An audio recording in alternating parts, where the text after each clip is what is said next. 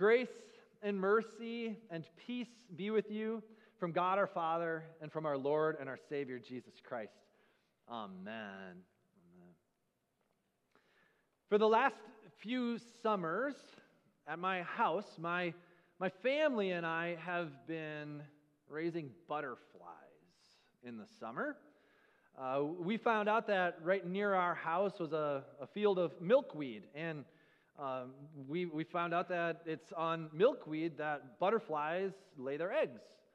And then right there on that milkweed, those little eggs hatch, and little caterpillars are formed, and then those little caterpillars eat the milkweed and turn into big fat caterpillars, and those big fat caterpillars hang their chrysalis right there on the milkweed. And I should this little science fact for you if you don't know this, but butterflies form a chrysalis, moths form a cocoon. Cocoons are silk-like. A chrysalis is more hard-shaped. So I'm going to call it a chrysalis, but if you want to think of cocoon, if that makes more sense to you, go ahead. So my family and I, we've been raising these butterflies, and we found out that you could get a little butterfly habitat, this little netted thing. And so my wife and children, mostly, they go and find these little eggs, little white dots on the milkweed leaves, and they bring them in and put them inside this habitat. And after a little while, these little eggs hatch, and then there's a little caterpillar, and the little caterpillar eats the milkweed and turns into a big caterpillar and eventually climbs up the side of this net and hangs from the top of it, forming its chrysalis, and eventually breaks free, and then we go outside and let them out. It's pretty cool. I hadn't thought about butterflies all that much until we started doing this, and it's fascinating to watch them develop and grow and change. For a long time, since the early Christian church, the butterfly has actually been a symbol of resurrection. Resurrection, because like that life of that caterpillar, it lives, it goes into a tomb-like state, and then transforms and changes and breaks free and lives this new transformed life. So too, Jesus lived. He was put in a tomb, and then he was transformed and changed into his resurrected, glorified body to live forever and ever. So the butterfly is a nice image to help us think about resurrection, but not only Jesus' resurrection, but also what it means for us as people who live in light of Jesus' resurrection. Because we too live and die, but also are raised and transformed, changed into the likeness of Jesus Christ because he rose from the dead. We'll talk more about these butterflies in just a minute. But last week was Easter Sunday, and Easter Sunday is the day that we celebrate the resurrection of Jesus Christ from the dead. Jesus rose from the dead. That's why we gather together. That is our hope as Christian people. Without the resurrection of Jesus, there is no Christianity. Everything hinges on this reality. And so I boldly proclaimed this to you last week. But what happened next after Jesus rose from the dead? I don't know if you know this part of the story. It gets often overlooked in a lot of people's minds and the time frame of scriptural events. I don't know if you know this part, because a lot of people, for whatever reason, think that the resurrection of Jesus means that he, on Easter Sunday, was just kind of gone. The tomb was empty and poof. I don't know what people believe, but I don't know what you believe, but a lot of people just think he kind of just went to heaven, and that's that. That's not how the scriptural story goes, by no means. After Jesus rose from the dead, he started appearing to people. He started appearing to people, and over the course of 40 days, he appeared not only to his closest friends, but to hundreds of people for 40 days. You can read about many of these appearances in all of the Gospels, Matthew, Mark, Luke, John, even in Acts and 1 Corinthians, all over the place. You can read about how Jesus appeared to people. And each Gospel takes a little different approach and shows different appearances and different events. Today we're going to look specifically at Luke chapter 24 and what's recorded for us there. After Jesus was crucified on Friday, the disciples, Jesus' closest friends who had been with him, they fled to the place that they felt most safe and secure. They fled right back to that upper room where they had celebrated the Passover together just a couple of days before. Why? Because they were afraid. They were scared. I mean, you can imagine Jesus, their leader, is now dead, and they've been close associates with him in public. You can imagine that they were scared for their own lives as well. So they went and they hid. There they spent the weekend together, just together. We don't really know what happened. But two other followers of Jesus, not part of the original 12, but two followers of Jesus, two other disciples who had been with Jesus and the gathering there in Jerusalem for that Passover week. Two of these guys on Sunday started traveling back home to a little village called Emmaus. We skipped over this section of Scripture today. This is also in Luke 24. You can read it for yourselves, but I'm going to briefly tell you what happened. These two, they were walking along the road on the 7-mile journey from Jerusalem to Emmaus, and as they were walking, they were talking about all the craziness that had happened in Jerusalem as Jesus died and was crucified. And this man walks up to them, and we as readers know that it's Jesus, but Jesus hid himself from them, however that worked. But he was there, and he hid his appearance. They could see him, but they didn't recognize that it was Jesus. And he asked them, "What are you guys talking about as you walk along?" And they turned to him and said, "Are you the only guy in Jerusalem who doesn't know what's happened here? All this crazy stuff about Jesus, you didn't see or hear any of that?" And so Jesus talked with them and walked along, and they got to the village, and Jesus actually went in to spend time with them. And as he was spending time with them, Jesus started teaching them. And he taught them about Moses. And he taught them about the prophets. And he taught them about the Psalms, the whole Old Testament. And he was demonstrating to them that all of the Old Testament was all about him, pointing to him. And then they broke bread together. And the eyes of these disciples were open. And they looked and they were like, "This is Jesus." And then Jesus disappeared from sight. Those guys, those two, that same hour, they booked it back 7 miles to Jerusalem. They found the disciples hiding, and they said, "Guys, you're not going to believe it. We just encountered Jesus. We met him. He rose from the dead." And then Jesus appeared there. And he said to them, "Peace to you." And then he said, "Touch me. See, it's me." And then he ate food with them, and he taught them all about who he is. Jesus appeared after his resurrection to his disciples for two main reasons. One, to prove that he rose from the dead, right? Jesus appeared to his disciples after to prove his resurrection, but also to prepare them for what was to come. Jesus rose from the dead, and he appeared to his disciples to prove his resurrection, but also to prepare them for what was to come in their lives. I want you to think about those butterflies again. When that little caterpillar forms its chrysalis, it's closed up in that chrysalis for a few days. And when these disciples are locked in this upper room, I think of them like a closed up caterpillar in a chrysalis. They were just closed up there, just shut down, not even sure what was next in their own lives. They were closed. But once Jesus appeared to them, their lives were opened and they were changed. They had open hearts and open heads and open hands to believe and understand and know how to live in light of the resurrection. Let me demonstrate this for you today. Before Jesus appeared to his disciples, so before the resurrection appearance of Jesus, so before Jesus showed up to his disciples, the disciples had closed hearts, they had closed heads, they had closed hands. They had closed hearts.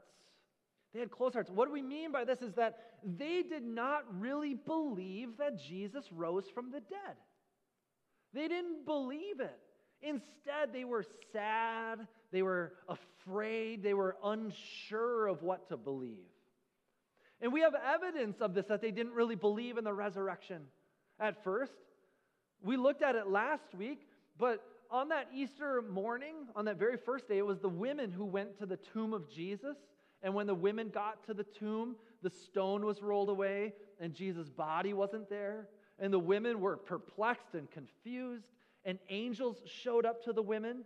And the angels said, "Why are you sad? Why are you looking for Jesus? He's not here. Don't you remember? He told you he was going to have to die and rise.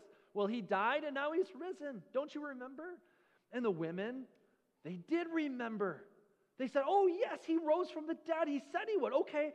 They ran back to tell the disciples this, locked in that room. And when they got there, Luke 24:11 says, "But these words seemed to them," that is the disciples, the words of the women seemed to the disciples an idle tale, and they did not believe them.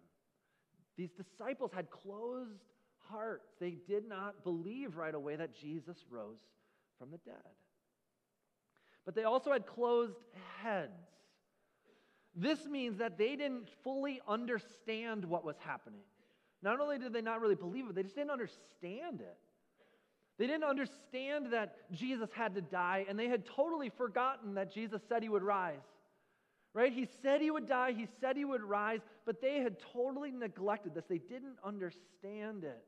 They really, truly thought that Jesus was going to be their new king of Israel and that they were going to be his delegates and his appointees in his new kingdom. But now their king is dead and their minds are blown. They don't get it. They don't understand. Their heads were closed. And before Jesus appeared to his disciples, the disciples had closed hands. This means that they didn't know what to do. They didn't know what to do. They didn't know where to go. They didn't know how to live. They didn't know what they were supposed to do. For the last 3 years, these guys have been doing whatever Jesus asked them to do. They have, for the last 3 years, been following Jesus with their whole lives. Remember, they left behind their families. They left behind their livelihoods. They've given their lives to following Jesus. And now he's dead, and they're trapped in the city with the people who killed Jesus, and they are the known associates of Jesus. They're freaking out. They're afraid, and so they just don't know what to do. They don't even know where to go. They were closed hearts, closed heads, closed hands, like a caterpillar in a chrysalis, not knowing what is next. But then Jesus showed up to them. He appeared to them. And when he appeared to them, he opened up the possibilities of what it means to live a life in Christ. He opened up their heads and their hearts and their hands to receive his resurrection and to also see that their lives are being transformed by that same resurrection. Let me show you. Jesus opened their hearts. Jesus opened their hearts. This means that Jesus gave them the opportunity to believe everything that he said, that he died and rose. When Jesus showed up to his disciples in that upper room, first he said to them, "Peace to you." And then he spoke and he said, "Why are you troubled? And why do doubts arise in your hearts? See my hands and my feet, it is I. Touch me and see. For a spirit does not have flesh and bones as you see that I have." He invited his disciples to come and touch him, poke him in the face, give him a squeeze. I would have bear hugged him. I would have picked him up and see if I could squeeze the breath out of him. I would have been right in there going, "Yeah, oh yeah, you're strong, Jesus, yeah." But then to top it all off, Jesus said to them, "Do you have anything here to eat?" And then James and John, they looked at each other and they're like, "Dude, did you eat the last bit of food?" And then they go and they look and they found some broiled fish. And they brought some broiled fish to Jesus. And Jesus got his fork and he took a bite and he put that fish in his mouth. And they were all watching as he chewed the fish with his teeth, as he swallowed, and as Adam's apple did that little thing. And then as the food seemingly went into his stomach. They were expecting that Jesus would have put that fork in his mouth and that the fish would have gone plop on the floor because they thought he was a ghost, right? And ghosts don't have stomachs and stuff. So he was just demonstrating to them, guys, it's me. I'm alive. I rose from the dead. Do you see me? He's giving them the opportunity to have their hearts opened. And Jesus opened up their heads. Verse 45 says he opened their minds to understand the Scriptures. Jesus spent time there that night, just as he had with the two in Emmaus, he did with all of the disciples. He walked them through the Bible again, through the whole Old Testament. He said all of this, all of Moses' laws, all of the prophets, all the Psalms, it's all about me. It's all pointing to me. He was teaching them, explaining to them. This is why, as a church, we're passionate about the whole Bible. This is why for the last 8 months we've been journeying through the Bible in chronological order, because we want you to be people who see Jesus on every page of the Scriptures. We want you to be people who see Jesus through the promises made to Abraham. We want you to see Jesus at work as people are failing and falling, and God has mercy on them and restores them. We want you to see how everything is pointing to Jesus and have its fulfillment in Him. We want to be people who see Jesus in every page of the Scriptures. So Jesus opened their heads to understand this, and I pray He's opening your head as well. And finally, Jesus opened up their hands. This means that Jesus taught them how to live and what this new reality of life looks like in light of His resurrection. See, instead of being locked up like a chrysalis for the rest of their lives, Jesus says very clearly to them, you are now my witnesses. I want you to go to all people groups, all ethnic groups, all nations, and I want you to testify, tell them what you've seen and heard and received from me. I'm teaching you, teach them. You are my disciples, make disciples. Go and do it until the whole world hears and is transformed by my life and by my resurrection. Jesus is saying to them, live with open hearts and open heads and open hands. Receive my resurrection and give my resurrection hope to the world so that they can be changed and transformed by my life. From closed hearts to open hearts, from closed heads to open heads, from closed hands to open hands. This is why Jesus appeared after His resurrection and what He did for His disciples. So what about you? Are you closed or are you open? Are you closed up in life, in fear?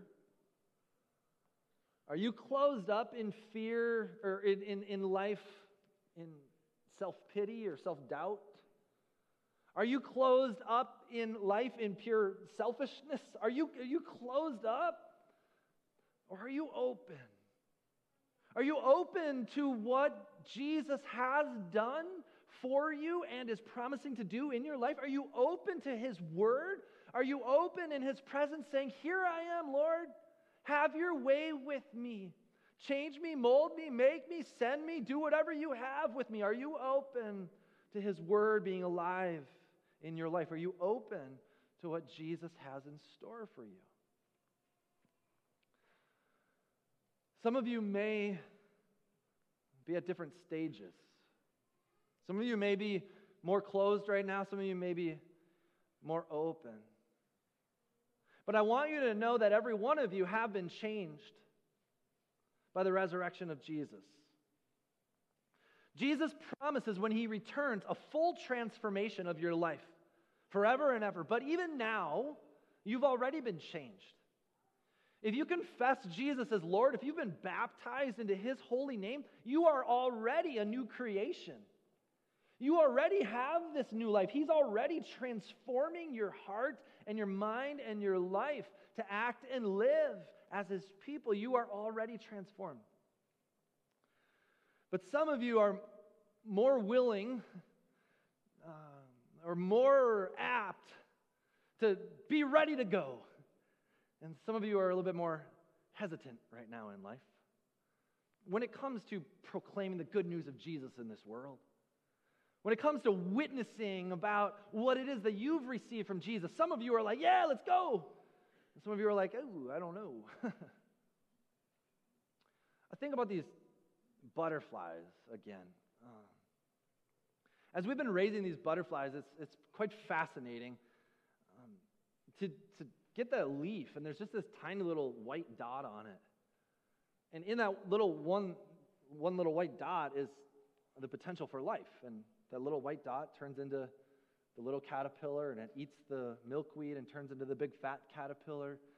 And then it crawls up the side of this net and hangs from the top. And it's fascinating to watch them form this chrysalis. It happens very quickly. And then as they're in it, you can start to see the shapes of their wings already and see the dots. You can almost see through it.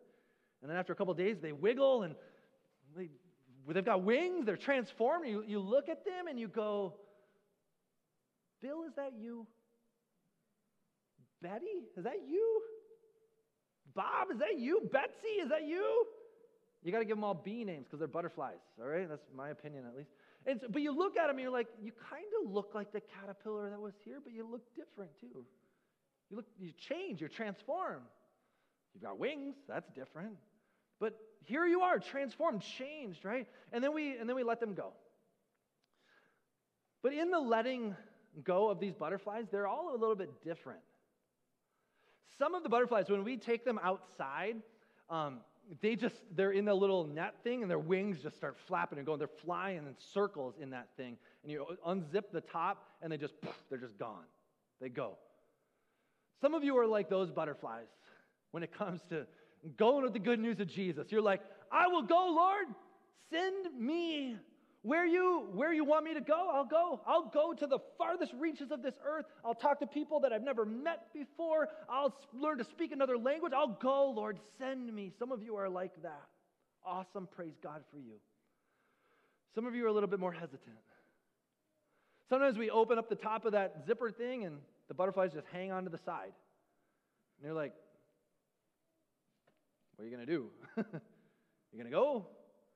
And eventually, after a while, they get a little wind under their wings and they flap out. But some of them, honestly, they'll come and land on you right away. And then they'll get up and float around the yard for a little bit. And you can just watch them. You're like, maybe you're not going to leave the yard. I don't know. And that's all right. Some of you might not leave the yard. That's okay.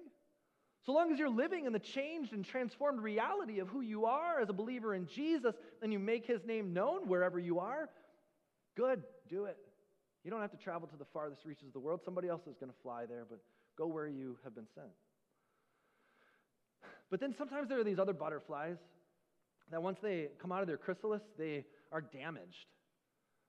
They actually look kind of broken. We've had some where like one wing is bigger than another.